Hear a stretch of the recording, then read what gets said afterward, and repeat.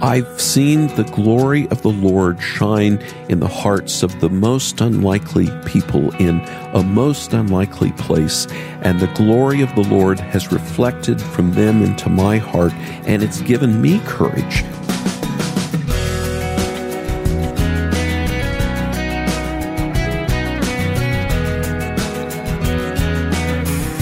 His voice is familiar on radio. Charles Morris is our guest for this edition of First Person. Welcome, I'm Wayne Shepherd. Charles is the host of Haven Today on many radio stations. He's an experienced journalist who has turned his effort towards God's kingdom in his role as president of Haven Ministries. Plus, he's an author. His latest book is titled Fleeing ISIS, Finding Jesus, telling the stories of Christians persecuted in the Middle East. And we'll get to the conversation with Charles in just a moment. Your support of the Far East Broadcasting Company makes this program possible. FEBC proclaims Christ in many hard-to-reach countries of the world and believes in telling the stories of God at work in the world. Learn more about FEBC by visiting firstpersoninterview.com and clicking on the FEBC banner. Well, the journalist in Charles Morris means he cannot sit here in North America and tell the story of the persecuted church from here. So he decided to visit countries like Jordan and Iraq to learn firsthand the real story of God at work. He'll describe some of that today, but as we began talking in our respective studios, I asked him to begin with a word about his radio program. I'm in my 18th year of leading this ministry, but the ministry is just celebrating an 84th birthday, founded in Hollywood, California. I'm the fourth speaker, and it began as the haven of rest. And in the 1930s, in the Great Depression, if you were on the radio, you had to have a music group. We had a male quartet. We had a theater organ playing underneath the entire program. Of course, just like you have to have that, at a movie theater. And my predecessor dropped the name Rest because we kept getting calls thinking we were a retirement home or a crematorium. And after 9/11, I added Today, because my background, I was one of those bad guys. I was a secular journalist. Oh, boy. And in my 20s, I was running from the Lord. I knew the Lord, Wayne, but I was running from the Lord. I was a Jonah. But thank God he reeled me back in like he did Jonah. And so it changed my whole life, you know.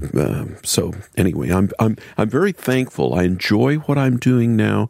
And basically, the older I get, and I'm in my 60s now, I just enjoy seeing what the Lord is doing around the world. Amen. Because I want to be encouraged in my faith, but I want to encourage couch potato Christians where I live in their faith to get off the couch, because I need to get off the couch. Well, you and I think a lot alike in many ways, and that's certainly one of them. Charles, I wanted to talk to you today because you've written just an outstanding book called Fleeing ISIS, Finding Jesus, the real story of God at work. Now, give us the background on this. You've been, as you said, you like to travel and hear God's stories around the world. You've been to the Middle East a number of times, haven't you?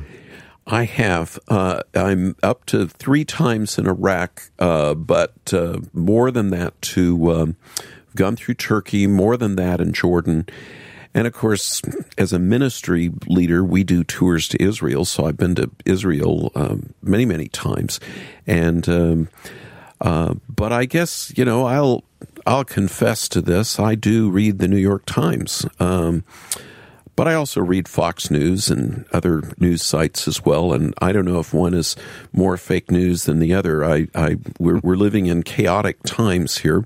But 2 summers ago, Wayne, I read an article in the New York Times written, I'm sure, by a non-Christian reporter, but asking the question, is Christianity dead or dying in the Middle East? And just for the record, I don't like to travel, but I like to be there anymore. Right. I understand the difference, right? Exactly. So I couldn't get this off my brain, you know. Is Christianity dead or dying in the Middle East? So I looked around to find out who's the largest Christian organization doing anything in the Middle East. Turns out it's Samaritan's Purse. I've done things with Voice of the Martyrs too, but I contacted Samaritan's Purse, and they were very kind. the country director was very kind. He just spent a week taking me around the country, and I took our videographer and our web programmer with me because he is always ready to do something like this. And so we just traveled around the country, and the thing I kept running into was people who had become Christians. And I'm talking about former Muslims, former Yazidis, and people that I would call nominal Christians, and we can get into that if you want. Mm-hmm. And many of them would, especially the former Muslims, came to Christ by way of a dream or a vision of Jesus. Mm-hmm. Yeah. And there's one thing, there's not a lot of community and commonality of they just don't have the means of communication like we do. And but for this book that you were referring to, did 100 interviews, and what you find people will tell you, you ask them, tell me about yourself, what's your faith? They'll say, well, I'm a lover of Jesus. And they didn't read that in a book. They didn't hear Christian radio to tell them that. It just comes out of them. I'm a lover of Jesus. Well, you describe them as the most remarkable Christians you know. Talk to me more about why they're remarkable. Well, for one thing, they pray for their enemies. and I can't say I always do that, or other Christians I know in the Western Hemisphere do that. They pray for those who persecute them. They pray for ISIS, yes, they don't like ISIS, but they also see the hand of God. And the strange thing is, ISIS, of course, doesn't realize this, Wayne, but the Spirit of the living God is using ISIS to actually promote the gospel of Jesus Christ in a most unlikely part of the world. All right, you have to explain that one further. Well, it's they don't know, like Cyrus, or like many ancient rulers that were not God-fearers, they worshiped idol gods, worshiped themselves, that were in Iraq, or what would have been called Babylon or Assyria, Nimrud, the ancient city from Genesis 10, where Nimrod would walk out to the tell that's still there. I was just there about 5 weeks ago. And the locals, the Muslim villagers, will tell you the story about how King Nimrod would climb this large hill, massive hill, and would tell the God of the heavens that I'm greater than you. And of course, we read about that in Genesis 10, and I was probably very close to where ancient Babylon was located, and I was. And at the same time, I was 20 miles south of Mosul, which is ancient Nineveh. And ISIS, of course, being who they are, they want to stamp out all other religion. They want to stamp out history. So the gate that Jonah would have entered to preach a message of repentance that led to a revival in ancient Nineveh, they've managed to destroy that massive gate it's gone. A couple of years. So wow. You could, the American, 20 miles south in Nimrud, every time U.S. Planes would let a bomb down over Mosul trying to get rid of ISIS, you wouldn't just hear the bomb. The earth would literally shake underneath you, even 20 miles away. Mm-hmm. And I was as close as 4 miles from Mosul. I promised our board and my wife I wouldn't go into Mosul, but 4 miles away. But you could hear the mortars being lobbed, the chatter of AK-47s, and of course, thankfully, I didn't see any of what just has started up again a few days ago, and that was as we speak, the battle for Mosul is going on. It's a fierce battle, as a matter of fact. Now, I want to take you back to something, Charles. You said that they pray for their enemies. When we think about praying for our enemies, we think about someone that did us wrong or cut us off in traffic or that kind of silly thing.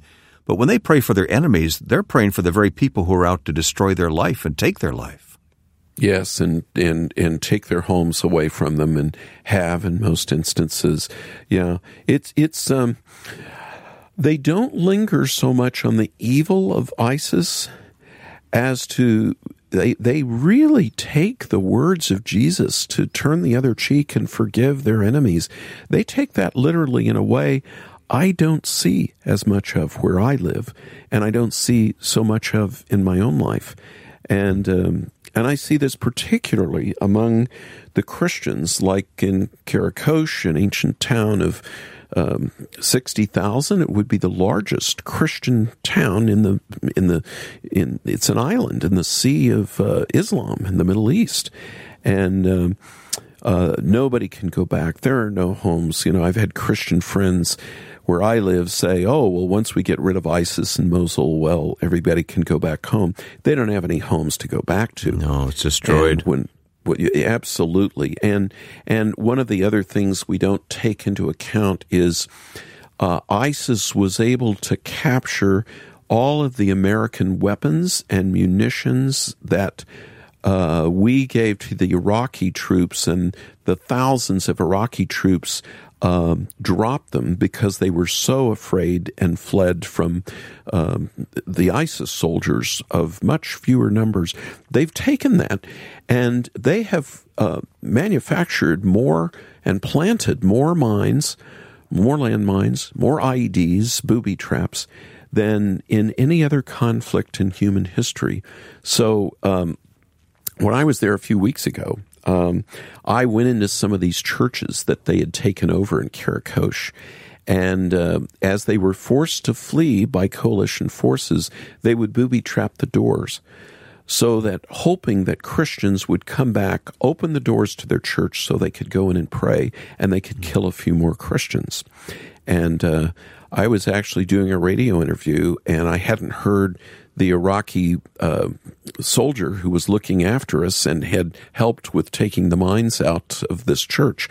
I started to walk through a doorway, and the videographer, cameraman that I had with me, he reached out his arm and just grabbed me as I was live on an interview, and because they hadn't dismantled the booby trap that was in that room of the church. So it's and yet what has happened, back to the way ISIS is promoting the Great Commission, people who since the 2nd century, there are denominations, maybe even into the 1st century, but at least the 2nd century, there are denominations in Iraq, in Syria, that can trace their roots back to the disciples, or the disciples of the original disciples. And in some villages, like Al-Kosh, which is about 30 miles from Mosul, they still speak Aramaic, the same language as Jesus. They pray the Lord's Prayer in Aramaic. And yet, for them, it's the religion, for many of them, not all, it's the religion of their fathers. It's religion that goes back many generations. And yet, because of ISIS, their faith has become real. Even priests that I've met will start speaking in language that will relate to any born-again Christian in the Western Hemisphere. His book, Fleeing ISIS, Finding Jesus, tells these stories, and we'll learn more from Charles Morris coming up in a moment. This is Ed Cannon, president of the Far East Broadcasting Company. The interview we're listening to reminds me of the remarkable way that God uses those who follow Christ to do great things for Him. At FEBC, we broadcast in nearly 50 countries of the world. Our staff always speaking in the local language, sharing the gospel, and teaching the word to millions every day. If you'd like to know more about FEBC, please click on the FEBC banner at firstpersoninterview.com. My guest is Charles Morris. Charles is the host, of course, of Haven Today on radio and the author of Fleeing ISIS, Finding Jesus, which is what we're talking about today here on First Person. Charles, this had to be a very emotional experience for you to take this latest trip and all the trips that you've taken to the Middle East, especially when you sit down with these persecuted Christians whom ISIS has just destroyed everything that they own and forced them to flee. Well, yes, Wayne, it's even the non-Christians, standing at one of those mass graves of Yazidis at the base of Sinjar Mountain was probably. I've been to a German concentration camp in my life, and that was very sobering. But I've never had more angst than standing next to a little field of nothing but bones and bleached out bones with some shreds of clothing still there because ISIS didn't even bother to bury them. But aside from all the evil and the fact that right now 2,000 troops left in Mosul, a third of those are child soldiers, not teenagers, child soldiers. More than that are just the stories of how Christ has worked in somebody's heart and in their life. And, if we have time, I could give you a current story that I heard a few weeks ago. I could give you a dream story. You pick, Wayne. Let's pick it up wherever you want to pick up. I just want to, as the time remains, I want to hear some of these stories. Well, okay. This is about a month ago. I have a friend of mine who works for a humanitarian aid organization, grew up in Chicago, right next to Wheaton, and comes out of a Brethren background. They study the Bible, serious students of the Bible, and yet this friend of mine, at age 33, with two great little kids and his wife, had never shared the gospel with anybody else one-to-one, personally. And so he's on the outskirts of Mosul doing what they call an assessment on how much food, how many blankets, because it's very cold in the winter, just like summers are equally hot. He's doing this assessment, and this staff car of the Peshmerga, that's the Kurdish army, rolls up behind him and screeches to a stop, and out jumps a guy who it turns out is the commander of their special forces. Not a guy you would want to meet in a dark alley. This guy's a tough guy, and the Peshmerga are the finest fighting forces in the Middle East, and I'd put them ahead of the Iranian Guard. So anyway, he says, "Are you an American?" Yes. Get in the car. You're a Christian. They assume all Americans are Christians over there. So he gets in the car. The guy says to my friend, Islam has done nothing for my people, and it has done nothing for me. I want to know how to become a Christian. He was that blunt. So my friend is, very blunt. And so this friend of mine, who's never shared his faith personally with anybody in his life, he just happened to have his little pocket Bible that he keeps with him as he has to travel around the world. So he pulls his pocket Bible out. He didn't know what else to do. But I'm sure running through his mind was, that the Spirit would provide the words you need to say. And so he just starts reading long passages of Romans to this guy. And at the end of the hour, great tears are welling down this toughened commander's face. And he and his driver pray to receive Christ. Now, that's a beautiful story, but it gets even better. Okay. When I was there a month ago, he found out we were going to be near his base, and so he asks my friend to stop by, and my friend had told him I was this radio pastor visiting from America. Well, bring him by, and he gave us a time. We got there, and we discovered why. Just leaving were 3 U.S. Army Special Forces. And these two, guys with crushing handshakes but smiling faces, and we introduced ourselves to each other. But they had been visiting with this guy, and so we went on into his base at his headquarters, and there were the current battle maps on the walls around the room, but there on the operations table was a Bible. And I've seen that same Bible in Arabic and English because I bought one in Jerusalem, just inside the Damascus Gate. And he saw me looking at that Bible, and he started laughing, and he gave me the greatest smile that I think I've ever seen. And he said, "I just wanted to tell those U.S. Army guys from America that I'm now a follower of Jesus, and I wanted to ask them if they are a follower of Jesus. So there again is the reverse Great Commission at work, Wayne. The beat goes on, doesn't it? There. Yeah, that's great. Yeah. That's fabulous. Yeah. You interviewed Christians who have fled because of ISIS. Tell me one of their stories, just quickly. Well, yes, absolutely, and I've done a lot of that, especially in Jordan, which, even though it's a Muslim country, it would be about as safe as you could find in the Middle East. And I'm thinking of a young couple that he's well, I guess I shouldn't say his name, but anyway. He's about 25. His wife is 20. They have a little girl who I think has just now had her second birthday. And he was almost killed in a bus explosion by Al-Qaeda before ISIS. And then ISIS came through their town, this Karakosh that I just mentioned, and they have no home to go back to. And so we introduced them to a church in Vancouver, British Columbia. They're going in. They've got a house for them, a job, English language, and this guy calls me Mr. Charles when he emails me, Mr. Charles. I got my physical yesterday, or I met with the Canadian Embassy. Most of these people want to go home. Yes. But like I said earlier, they have no home to go to. Yeah, we don't understand that. They would rather go home than anything else, but what's left? Of course. But they have no family left. Their families are either dead or totally dispersed. It's a diaspora of not Jews, but of other people groups. And yet at the same time, when this guy emails me and says, Mr. Charles, there is always this joy of the Lord. Now, he would have considered himself a Christian, but only because of ISIS would he now consider himself a born-again Christian. It's kind of like the gold dealer in Mosul that I include the story of in the book.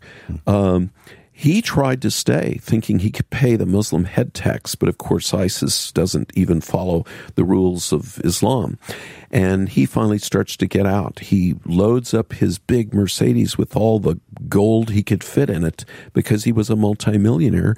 And he gets to the last checkpoint, and it turns out the Kurds have left, the Peshmerga left, and it's ISIS. And so they end up seeing what he has in his car.